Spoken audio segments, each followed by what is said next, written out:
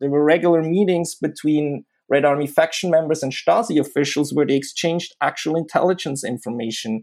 And the Stasi was very interested in that because the Red Army faction provided them with information on US Army bases in West Germany.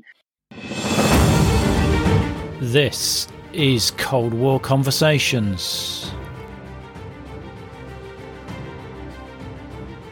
If you're new here, you've come to the right place to listen to first-hand Cold War history accounts.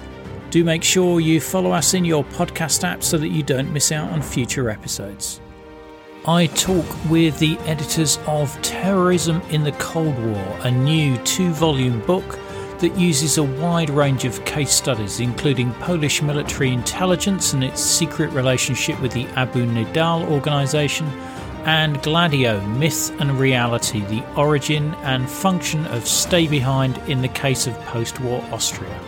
The book sheds new light on the relations between state and terrorist actors, allowing for a fresh and much more insightful assessment of the contacts, dealings, agreements and collusion with terrorist organisations undertaken by state actors on both sides of the Iron Curtain. You will hear that the state-terrorism relationships were not only much more ambiguous than much of the older literature has suggested, but are in fact crucial for the understanding of the global political history of the Cold War era. If you're enjoying the podcast, I could use some support to enable me to continue recording these incredible stories. If you become a monthly supporter via Patreon, you will get the sought-after Cold War Conversations drinks coaster as a thank you and bask in the warm glow of knowing that you are helping to preserve Cold War history. Still not sure? Here's one of our financial supporters. I'm Tim from Cambridge, Massachusetts, and I support the Cold War Conversations podcast financially because of the great research and the quality of the storytelling. Just go to coldwarconversations.com/donate. If you can't wait for next week's episode, do visit our Facebook discussion group where guests and listeners just like you continue the Cold War conversation. Just search for Cold War Conversations in Facebook. I'm delighted to welcome Adrian, Premislav and Thomas to our Cold War conversation. What we've realized when we put together the research of this book is that a lot of what has been written so far on the subject was rather speculative. It often lacked actually a look at the primary source material, at archival documents, and a lot of it was actually even conspiratorial. So what we tried to do is really kind of look at what is the current state of the art of the research on the question and bring together experts from actually the country that they're writing about, and that experts who work with the primary source material to kind of provide us with a current state of the art on what state support for terrorism was during the Cold War era. And of course, we do have a lot of the classical motives that we found. States have supported groups to advance their strategic interests. Ideology, of course, too, often played a role.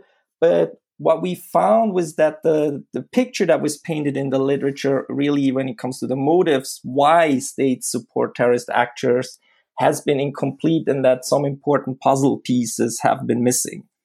You sort of touched on the subject of some of the myths that are out there. What are the sort of myths that are still pervasive out there? Well, if you look at how that question was discussed, actually the research on the question started in the Cold War itself, and it has really been embedded in Cold War discourse itself. So we had in the West this tendency to see these various terrorist organizations, Middle Eastern, left-wing, partly even right-wing, to be portrayed as some sort of puppets of the communist governments and intelligence services behind the Iron Curtain. There is this idea that they would be used by Eastern European and Soviet intelligence as kind of a spearhead, a weapon in the Cold War struggle to undermine Western democracy. in some sort of conspiratorial narrative that in this form, at least, doesn't hold up to the insights we get from the Eastern European archives today. And it's kind of a mirror image of that play. We've also seen a discourse in Eastern Europe, at least until the turn around 1990, and which kind of lives on among particularly left-wing intellectuals, is that a lot of this Cold War terrorism, especially right-wing terrorism, was guided by the CIA in concert with other Western European intelligence service. Gladio is a big concept that's often mentioned in that context. Thomas Riegler will certainly add something to that. And equally, when we look at least the available documents, archival sources that are around, this narrative also cannot be backed up. So, Adrian, it sounds like the conspiracy theory that's expanded by some authors doesn't really hold water. So what is the rationale around Cold War terrorism? Well, first, I might want to add that there were some individual instances or there are some cases where the two superpowers, the Soviet Union and the United States, did use groups that use terrorist violence to within their geopolitical rivalry. The most famous, or one of the most famous cases, might be the cooperation between the KGB, Soviet Intelligence Service, and the Popular Front for the Liberation of Palestine, a Palestinian militant faction within the PLO, which cooperated with the KGB in the early 1970s. They received a lot of weapons, trainings, and money, and the KGB, in return, asked the group to commit to an attack on an Israeli tanker, the Coral Sea, in 1971. So that obviously was kind of an offensive use within, you could say, the geopolitical rivalries of the day. In the US, one could mention the support for groups in Nicaragua that use terrorist violence, or the support for anti-Castro terrorist groups by the CIA. So there were a few instances where this geopolitical rivalry directly led to offensive use of groups, even though obviously there was not this big conspiracy or master plan that has been claimed by the conspiracy theories. But if we go away from that, the motives were often very different. There were also use of terrorist groups to gather intelligence on the Cold War enemy. There is an example that we describe in the book, a very fascinating article on the use again of the PFLP, where the KGB tasked them to abduct a CIA officer in Beirut, with the aim to gain intelligence, secret information from him. But the PFLP declined this wish of the KGB, which also shows that they were not simply puppets, and kind of maintained their independence as well. And then we have seen that these terrorist groups were often really used as sources to gain intelligence on the Cold War enemy. This is also not surprising if we see that these terrorist groups actually cooperated usually with intelligence agencies when they cooperated with state actors. There's an example of the UK also here. In 1977, there was some contacts made between the KGB and the IRA during the time of the hot phase of the Northern Ireland conflict. But also here, the goal of the KGB was not to basically incite or support terrorist actions necessarily of the IRA, but they actually were interested in secret information that the IRA could deliver them on the British Army. So again, here there is this hope that these militant groups could deliver secret information, intelligence, that they would basically act as intelligence sources as well on the Cold War enemy, which we see a lot of example. The Stasi used the Baader-Meinhof group, the Red Army faction in that sense, and there would be a couple of other examples as well. And then we have cases which I think Premislav will later tell us a little bit something, where terrorist groups could be used by states, particularly in Eastern Europe, to go around embargoes, or also to basically just simply gain hard currency through, as they were acting as brokers of weapons deals. But Premislav will tell us much more about that. He wrote a fascinating chapter in the book on the relationships of Polish military intelligence with Middle Eastern terrorist groups. One of the things, and there were many things that I found fascinating about this book, which I had no idea about, was that obviously the West tended to portray the Soviet or the Soviet bloc's manipulation of terrorism as some monolithic central control, whereas from the book, it's evidence that each Eastern Bloc nation dealt with terrorist organizations in different ways and often had different motives as to why they wanted to work with them as well. Absolutely. And I think that's an important distinction to make. If we take the GDR, the German Democratic Republic, for example, who probably was given the most extensive support to terrorist organization among the Eastern European satellites, the situation looks very different there when it comes to support for terrorist organizations than let's say in Bulgaria, for example. So there was not like a joint or common policy, although there was some sort of coordination on certain organizations, on how to handle certain organization or certain policies that they interestingly often also called counterterrorism. But generally speaking, there was no overarching comprehensive joint policy, but the different states had very different approaches to different groups. Yeah, because with the GDR, the evidence that was appearing certainly post the Vendor was that there was quite extensive training of the Red Army faction by the GDR military. And also by the civilian intelligence service from within the Ministry of State Security. Yes, if we just look at these facts, then they look rather extensive. There was training. There were different sort of support that was provided to the Baader-Meinhof group by the Stasi. But if we have a little bit of a closer look, the situation does look a little bit different. This is also a good example, actually, that you bring up, Ian, is that we can't look at this in a static way. The Cold War was not kind of a frozen conflict for 5 decades or for 4 or 5 decades where things were the same all the time and it was just the structure, but it was also a historical conflict that evolved, and the relationships between these intelligence services and the terrorist groups also evolved. And when we look at the relationship between the Stasi and the Red Army faction, it's interesting that in the 1970s, the Stasi actually was very hesitant to really provide active support to the Red Army faction. Ulrike Meinhof, the early leader of the Red Army faction, had approached the Stasi as early as 1970 and asked for a cooperation to use the GDR as a staging ground for their initiative against West Germany, but the Stasi outrightly denied that or didn't allow her to use the GDR.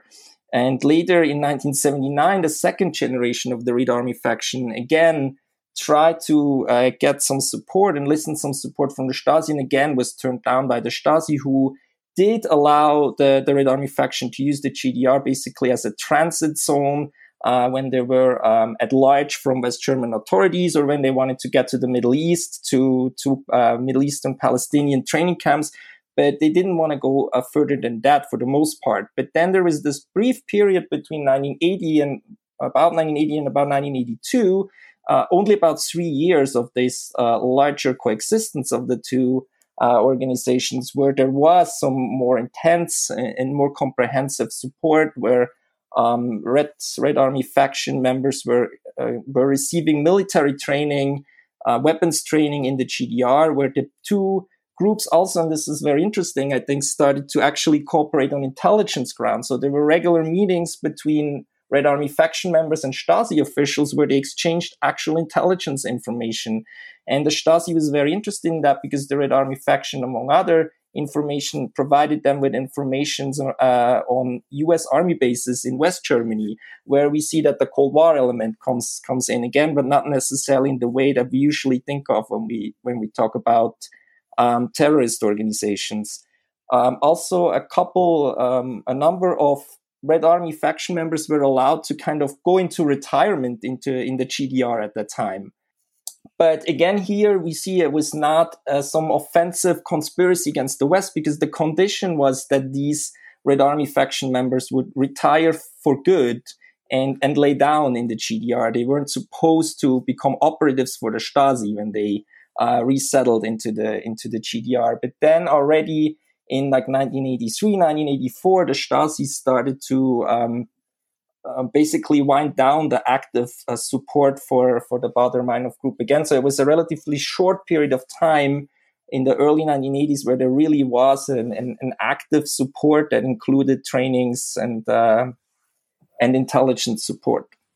The Red Army faction did carry out some attacks on NATO directly. There was a rocket attack, I think, on a US general. Did the GDR sanction that or co-plan that, or were they quite shocked by that? I haven't seen any evidence. Thomas, do you have anything on that question? Well, there was some rockets. They trained them to use rocket-propelled grenades, and this method of attack was used against NATO General Haig, for example, and against another US military official, at least 2 times. And just shortly before those 2 attacks, the RAF had training by Stasi operatives in using those devices. So there is some kind of connection here, of course. And how did the GDR feel about those attacks? Because if they'd been directly traced back to the Stasi, then that, it's almost like an act of war. I mean, this wasn't public information at that time. It was like, okay, the RAF uses this kind of weapons and everything, but there were, of course, rumors about involvement of Eastern European secret services and everything. And the question was always, where get those guys the training from and everything? But we only know about these proceedings from the Stasi archives, and that happened after 1989, of course. Yeah, and obviously some of those documents were destroyed before, so we haven't necessarily got the full picture from the Stasi archive. Exactly. Again, one of the things that I found really interesting was the fact that the Italian Red Brigades turned down Soviet aid and actively distanced themselves from any of the Soviet bloc nations. Yeah, I'm not an expert on the Red Brigades, but it's correct that the newest research by some young scholars who are familiar with the Red Brigades kind of came to that conclusion that they were very hesitant, in fact, to get too much involved, that they turned down most of that they interestingly also turned down actually an offer from the Mossad to cooperate as well, besides of all the Eastern European approaches. So there seems to have been a big hesitancy to get too much involved outside state actors, probably from a fear of losing their independence. Wow. So let me just get that right. So the Mossad were interested in working with the Red Brigades. The details are somewhat shrouded in mystery, but there was apparently an offer to provide money, assumingly probably in return for the Red Brigades to provide them information on their Palestinian cooperation partners, assumingly. The details are much shrouded in secrecy, but there was an approach by the Mossad to provide money and cooperate with the Red Brigades at some point, which the Red Brigades also turned down.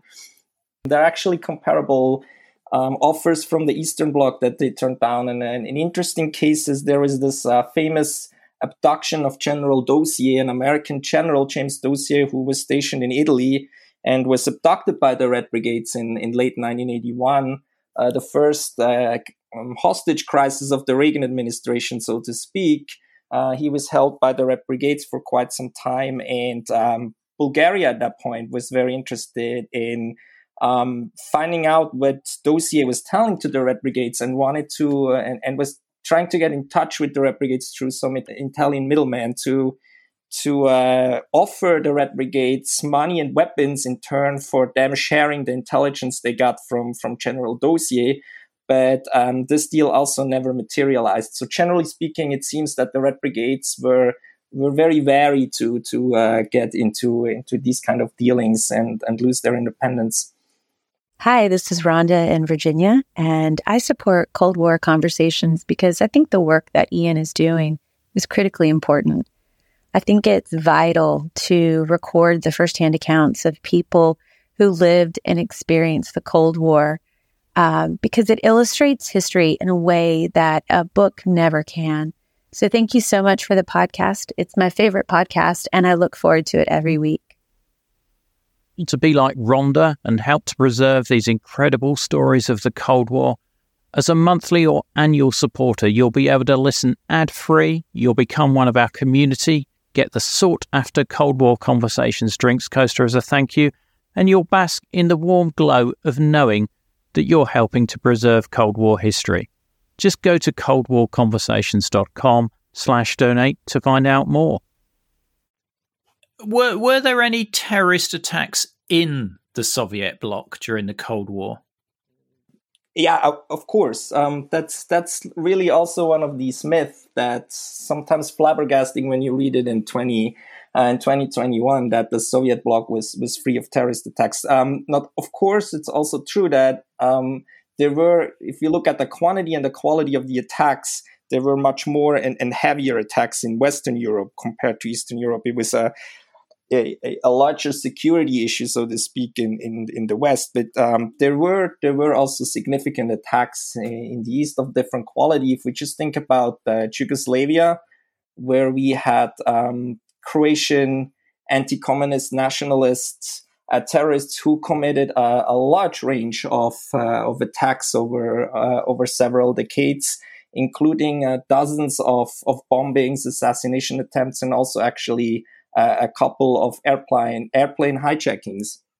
So there is that. And then there were occasional attacks in Eastern Europe as well, which were just enough of them that the Eastern European intelligence services were maybe partly paranoically, but certainly also always afraid that this terrorist violence could spill over fully into the Eastern Bloc and also threaten the stability of the dictatorships in Eastern Europe.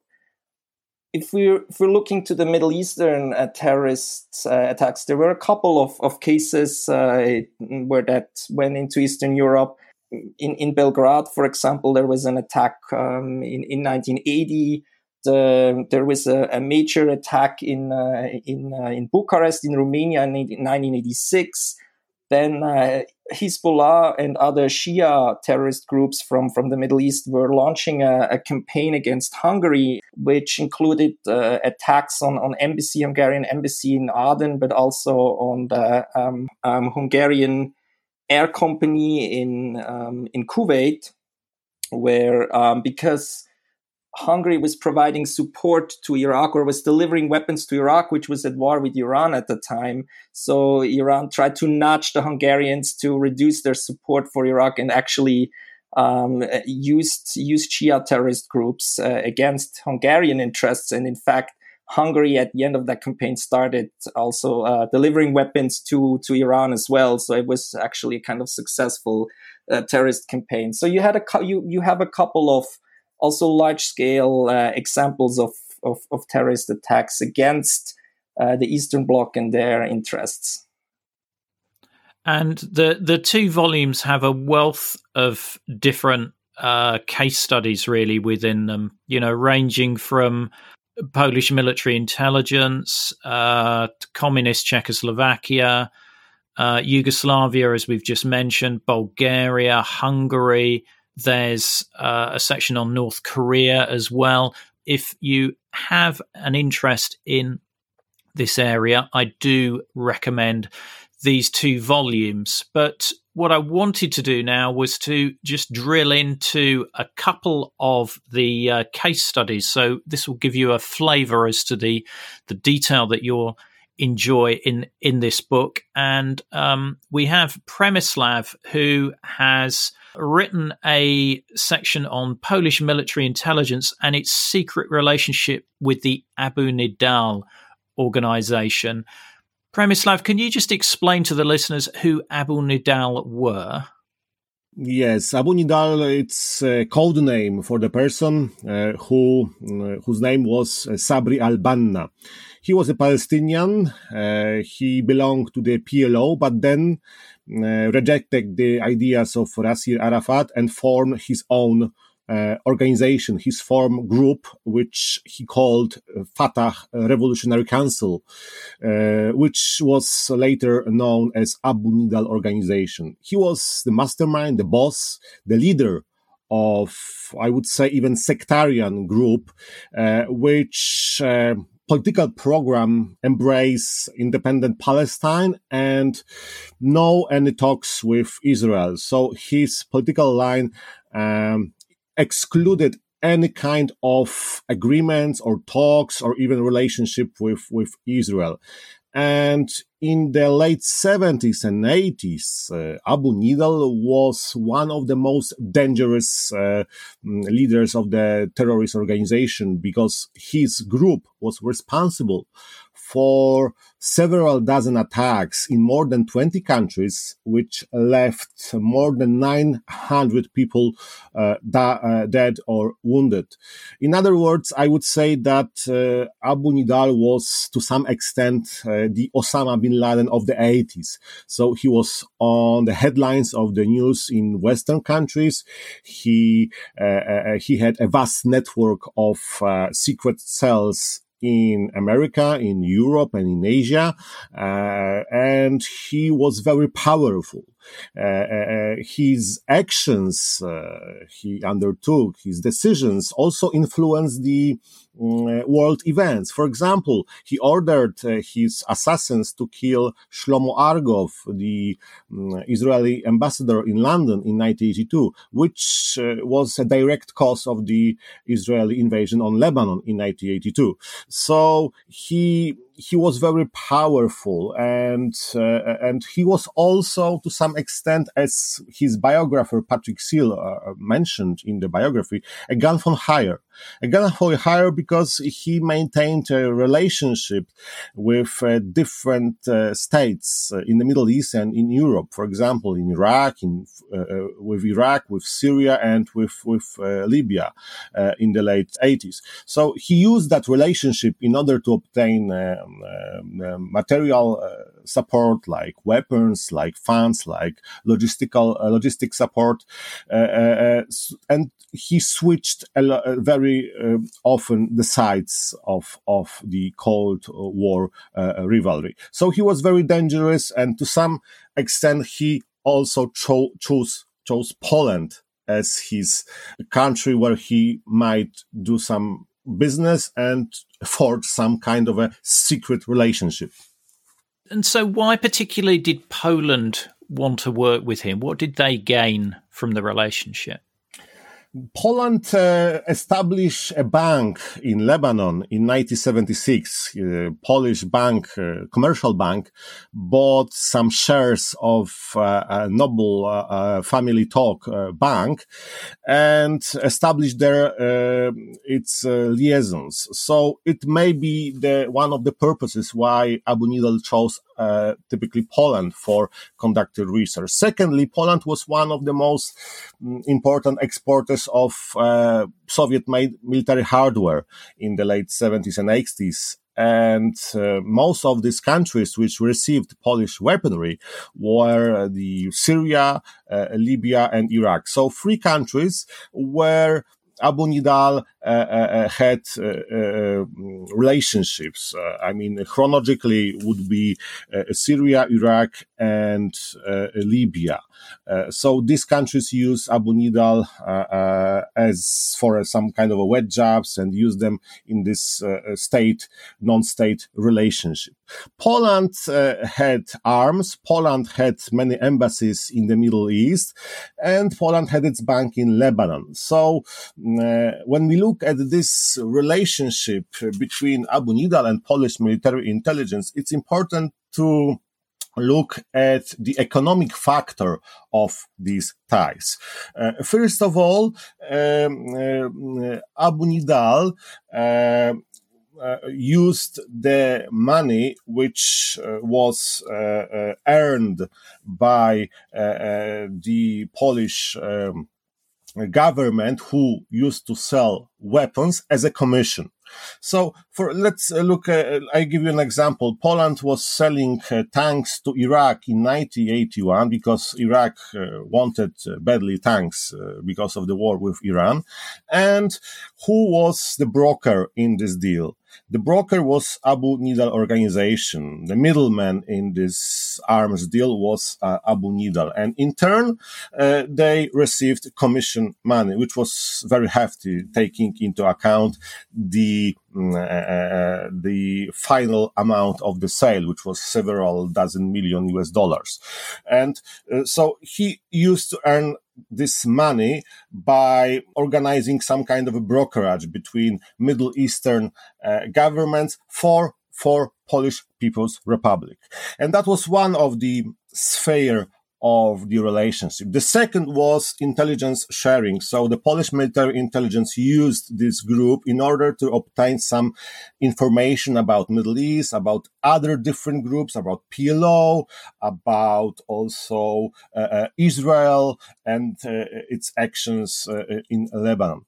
And thirdly, it was also embargo goods, which were very important for Polish economy and the Polish military intelligence. They wanted to obtain Western-made military equipment, and this kind of international terrorist organization, they had many contacts, they had many secret cells in Western countries, in Africa and in other parts of the world, where they can acquire such embargoed goods, which were put on the COCOM list. So Abu Nidal shared this kind of weaponry, and recently I encountered in a very interesting example in 1981, the Abu Nidal organization was able to provide Polish military intelligence the whole M16 tank, which was captured on the battlefield on the near the Iranian and Iraqi border. So that was ample evidence, a very, I would say, visible proof of why these relationships, what was important and what was the driven force. There was no ideology in this relationship. So it's purely a pragmatic relationship that, you know, that both sides were getting something out of it.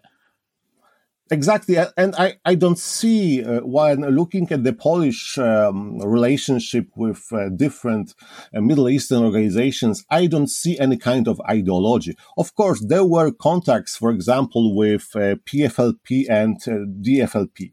So the most Marxist organizations among the Palestinian movement. But can you just describe who those acronyms are?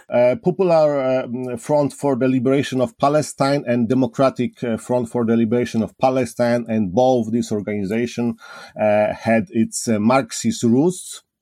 Moreover, the more hardline was the DFLP, so Democratic Front for the Liberation of Palestine, and they both maintained contacts and links with Polish intelligence. But these relationships, they boiled down to, for example, scholarships which Poland provided to these groups based on ideological cooperation. When it comes to, for example, military support or intelligence support, of course, the Poles were gleaning intelligence, but there was no close cooperation in that matter. Actually, when the PFLP, so the Popular Front for the Liberation of Palestine, wanted to acquire some weapons, they had to pay for them. And the declassified documents from the Polish arms company clearly indicate that the PFLP was paying for the weapons, so they did not get that for free. Right, right. And when you're researching this, is this a lot of this information from the Polish military intelligence files that still exist? Yes, there are some missing puzzles when it comes to this relationship, because it was forged in late 70s and lasted until 1990. So I based my research on the military intelligence files because they did contain many details about Abu Nidal and this group. However, the most important files are stored at the archive of the Central Engineering Board, so the state-run company which was responsible for exporting Polish arms during the Cold War. And most of these files are still classified. So I can only, to some extent, paint the broad picture of the collaboration between Polish military intelligence and Abu Nidal organization, but I can't estimate how actually it was worth when it comes to money for the Polish budget, because we do know that this collaboration embraced different spheres. For example, and we do have here like this Swiss connection. The Polish intelligence established a company in Zurich with Abu Nidal organization envoys. The company was called Intermador, and it functioned until early 90s and was responsible for arms trade. Not only the Polish-made arms trade, but it was responsible for conducting arms deals with different entities from both sides of the Iron Curtain. Yeah, that's really interesting that this was continuing even up to 1990, these relationships. Maybe I just add a little thought here. I think the case study that Przemysław outlines is really interesting in that it shows how the Cold War, the broader scope of the Cold War, affected these relationships between states, intelligence services, and terrorist organizations in ways that a lot of scholars and we for a long time didn't really think of. I mean, one is this economic straitjacket of the Comecon, of the economies in socialist Eastern Europe, where these arms companies, as Przemysław outlined it, were kind of usually selling their weapons and being paid in rubles. And these terrorist organizations like the Abu Nidal group really opened an opportunity here as brokers to sell to Middle Eastern clients. And so these economies could gain much needed hard currency. Another example would be the embargo, the Western embargo within the Committee for Multilateral Export Controls. These Western embargoes for technology, for weapons against Eastern Europe, that obviously also was an important institution in the East-West struggle in the Cold War. But this really also made an opening for cooperation between terrorist actors and Eastern European states, as these Eastern European states could use or enlist terrorist groups to basically procure technology, electronic technology, particularly control technology in the West, also weaponry in the West that they couldn't get through open channels because of the embargo. And then at the other hand, these terrorist organizations could use that leverage to get some favors in return, some form of support in return from the Eastern European countries. So we see that a lot of these Cold War institutions like the embargo, the Western embargo, or the Comecon in Eastern Europe really had an effect on the relations that developed between states and terrorist groups. Yes, I would also add that it was purely business for the different intelligence agencies from the Eastern Europe. I mean, when I look at this relationship, of course, there were some differences. For example, Bulgarians or GDR or even Romanians, they maintain some of these contacts with Marxist terrorist organization. on a different level. I mean, they were more active in supporting these groups. When it comes to Polish perspective, this was very pragmatic and did not contain a lot of ideology, which might be understood as supporting this group, which is in line with Marxist-Leninism. So the Polish intelligence and why Polish military intelligence? Because the military was responsible for arms trade, and the Polish military intelligence, they did have many military attaché or defense attaché in the Middle East. So that's how they were approached in the late 60s by the Palestinians. That's how it all started. And this kind of a relationship was based on mutual benefits. So the terrorist organizations, they did get weapons, they did get visas, for example, for their members of the terrorist organizations. For example, after committing some kind of a terrorist attack in the Middle East, that kind of a person might get visa without any problems at the Warsaw airport. So on hand, without submitting any documents in advance. So that was this kind of a favors which Adrian mentioned. Moreover, they did not have any problems with establishing companies in Warsaw.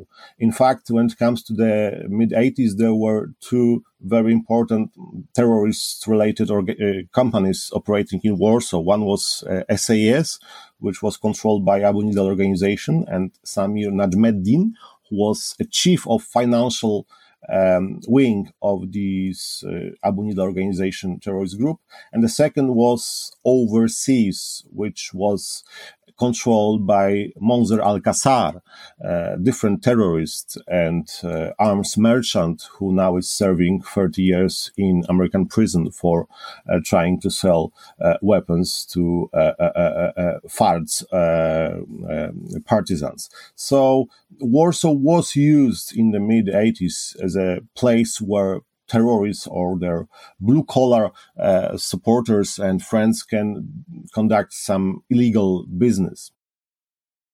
Thank you for that. We're now going to speak with Thomas about his chapter, which is in Volume 2. It's entitled Gladio Myth and Reality, Stay-Behinds in Post-War Austria.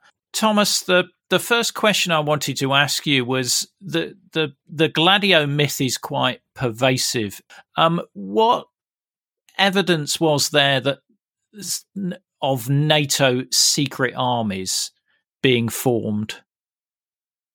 Well, it has become kind of a catchphrase for state terrorism, and there's this myth of NATO secret armies actually behind terrorist attacks in Italy, for example, in the 1980s and 1970s, but also behind supermarket attacks in very violent supermarket attacks in Belgium in the early 1980s also. And supposedly all of this happened to suppress radical political change in order to by the means of terrorism, so that the public was scared and would rally behind the status quo. And in Italy, there's this phrase of the strategy of tension that was deliberately used so that the country wouldn't fall into the hands of communism. The problem with this interpretation is that there is little evidence actually to back it up. What we know about Gladio is that it was part of a resistance network that was installed in the early Cold War in all NATO countries, but also in the neutral ones, Austria amongst them. And the rationality behind it was that you would have a resistance capability already in place in case the Soviet Union would attack. And this was a sort of, it was a tool for unconventional warfare. The main purposes were that they would, in times of war, they would have operated behind enemy lines, making sabotage attacks and perform escape and evasion. But also they would transmit intelligence via those previously buried radio sets. And what happened is that this resistance concept was reinterpreted as a tool of state terrorism. And the problem is that so far we haven't found any kind of evidence that this Gladio or stay-behind network was actively involved in terrorist attacks. But there is ample evidence that the intelligence services of some countries installed a kind of parallel units who often cooperated with right-wingers. Italy is the prime example for that. Yeah? And those Gladio units that were not officially part of the NATO network, those obviously had some connection to the intelligence services, and they were used for a string of attacks starting in 1969 up till the Bologna bombing in the early 1980s. Yeah, Gladio is, it was the name for the Italian stay behind, but as you say, has become synonymous with any stay behind unit. Where were they recruiting these people from? Were they presumably they were ex-military or at least ex-security forces or something like that? That depended very much on the country in question. In the case of Austria, for example, there were many military veterans recruited, especially the ones who were able, who had already an experience as radio operators. In other countries, this was purely a military affair and managed by the intelligence services. But in the case of Germany, West Germany and Austria, there was a big demand to recruit former Wehrmacht soldiers. How much was the British or the Americans involved in somewhere like West Germany? The British intelligence actually created the first stay-behind networks in Austria in the southern province of Carinthia, which obviously was a kind of precaution measure against Yugoslavia. The British also had stay-behind networks in West Berlin and trained them in a wooded area of the city. And there were also some arms caches in that forest. So both America and Great Britain were very much active actually behind and managing the business of stay-behind. Yeah, we have an interview with a member of Detachment A in one of our previous episodes who served in Berlin, and his story is a very interesting story. I think the Austrian example that you go into more detail about is particularly interesting because Austria's position in the early Cold War is relatively unknown to the general reader around the Cold War, because Austria was divided like Germany into different occupation zones, and its capital Vienna was divided into occupation zones. Anybody who's watched the Third Man film will be familiar with that. So the British and the American involvement starts.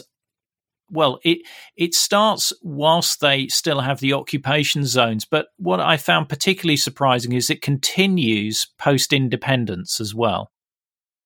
Yes, it started already in 1948-49 when the CIA kind of recruited the first radio operators for its Operation Iceberg. But then in the 1950s, the Americans shifted responsibility, for example, for guerrilla warfare and sabotage onto an Austrian outfit that was created inside a labor organization That's a very interesting aspect of the Austrian example, that labor organizations played a big part in it, because they were very much anti-communist, and one of its leaders was kind of, he was very close to the CIA, and he kind of ran his own private army to some degree. And at one point, he even became interior minister, and he had this partisan organization still under him. When he ran into trouble a few years afterwards, he destroyed all the records about this project, and that makes of course an examination very difficult, because so many records were lost. So how have you managed to research this with the lack of some of the records? How have you pieced it together? Well, there are not many Austrian records available, but the CIA has released a lot of material due to the Nazi War Crimes Declassification Act, and which can be searched online. And a lot of that material actually refers to the stay-behind activities in Austria, because there were some people involved who had connections to Nazi organizations or were former SS intelligence officers. Obviously, that's the reason why this ended up in this document release. And because of that US material, it's of course, it's a one-sided affair, but we can reconstruct how important and how long actually stay-behind structures were based in Austria. You mentioned earlier that other neutral nations had stay-behind units. I think I know that the Swiss did. What other neutral nations had these units? Finland and Sweden both had those structures also. I haven't been looking that much into those examples. The Swiss one is very interesting, because in many cases at the end of the 1980s, it was probably the most advanced stay-behind network in all over Western Europe, because the Swiss were putting a lot of effort actually in making this a very professional outfit. But again, what we can see here is that, for example, weapons and ordnance was very much locked off from the members actually. So it wasn't possible that ordinary members would take this material into their own hands. And the emphasis was clearly on training new recruits themselves, getting people ready to train others. So the whole business of stay behind, in many cases, was not like having like an underground army available, because the numbers were very small. It was more like having a few people, trusted people around, who could train others to do the job as well. I think I read there was some British involvement in some of the training of the Swiss. Exactly, yeah. They even staged an attack on an oil rig. So it was quite. This is really special when you look across Europe. Fascinating stuff, and it sounds like there's more to potentially be discovered. Do you expect further revelations from the archives? In the case of Switzerland, there was a government report was declassified just a few years ago. So there's a lot of material actually out on the Swiss case. In other countries, the picture is much darker, especially when it comes to France, for example. But the Italian Prime Minister has just surprisingly announced that he would declassify all material on Gladio. And this would mean, of course, a big, that's a big announcement, of course, yeah. Well, yeah, we look forward to hearing more about that. What about the United Kingdom? I mean, the UK did develop a stay-behind network during World War II called the Auxiliary Units. What about during the Cold War? Did they build a similar structure? I must say that I haven't looked much into the British preparations, but it's very interesting that these auxiliary units in World War II, they were kind of a model also for the stay-behind organization in the Cold War. So there is, of course, the Special Operations Executive, and it was also Stay Behind in its early shapes was also quite modeled after this organization.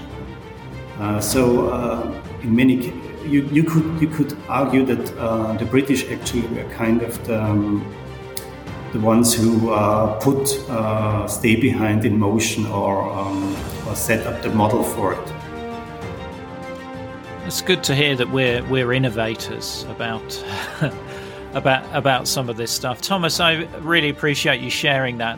There are many chapters in the 2 volumes, as I mentioned before. Gladio is one of them. There's also one on the British state and loyalist paramilitaries in Northern Ireland, Switzerland and the Palestinian Liberation Organization, just to mention a few.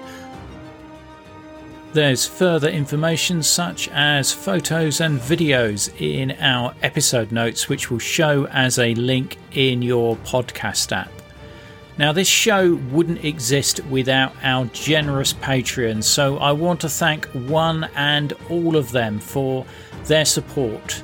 You can very easily become a Patreon by going to coldwarconversations.com/donate. And you can also join our Facebook group where listeners just like you continue the Cold War conversation. Thanks very much for listening. It is really appreciated. Goodbye.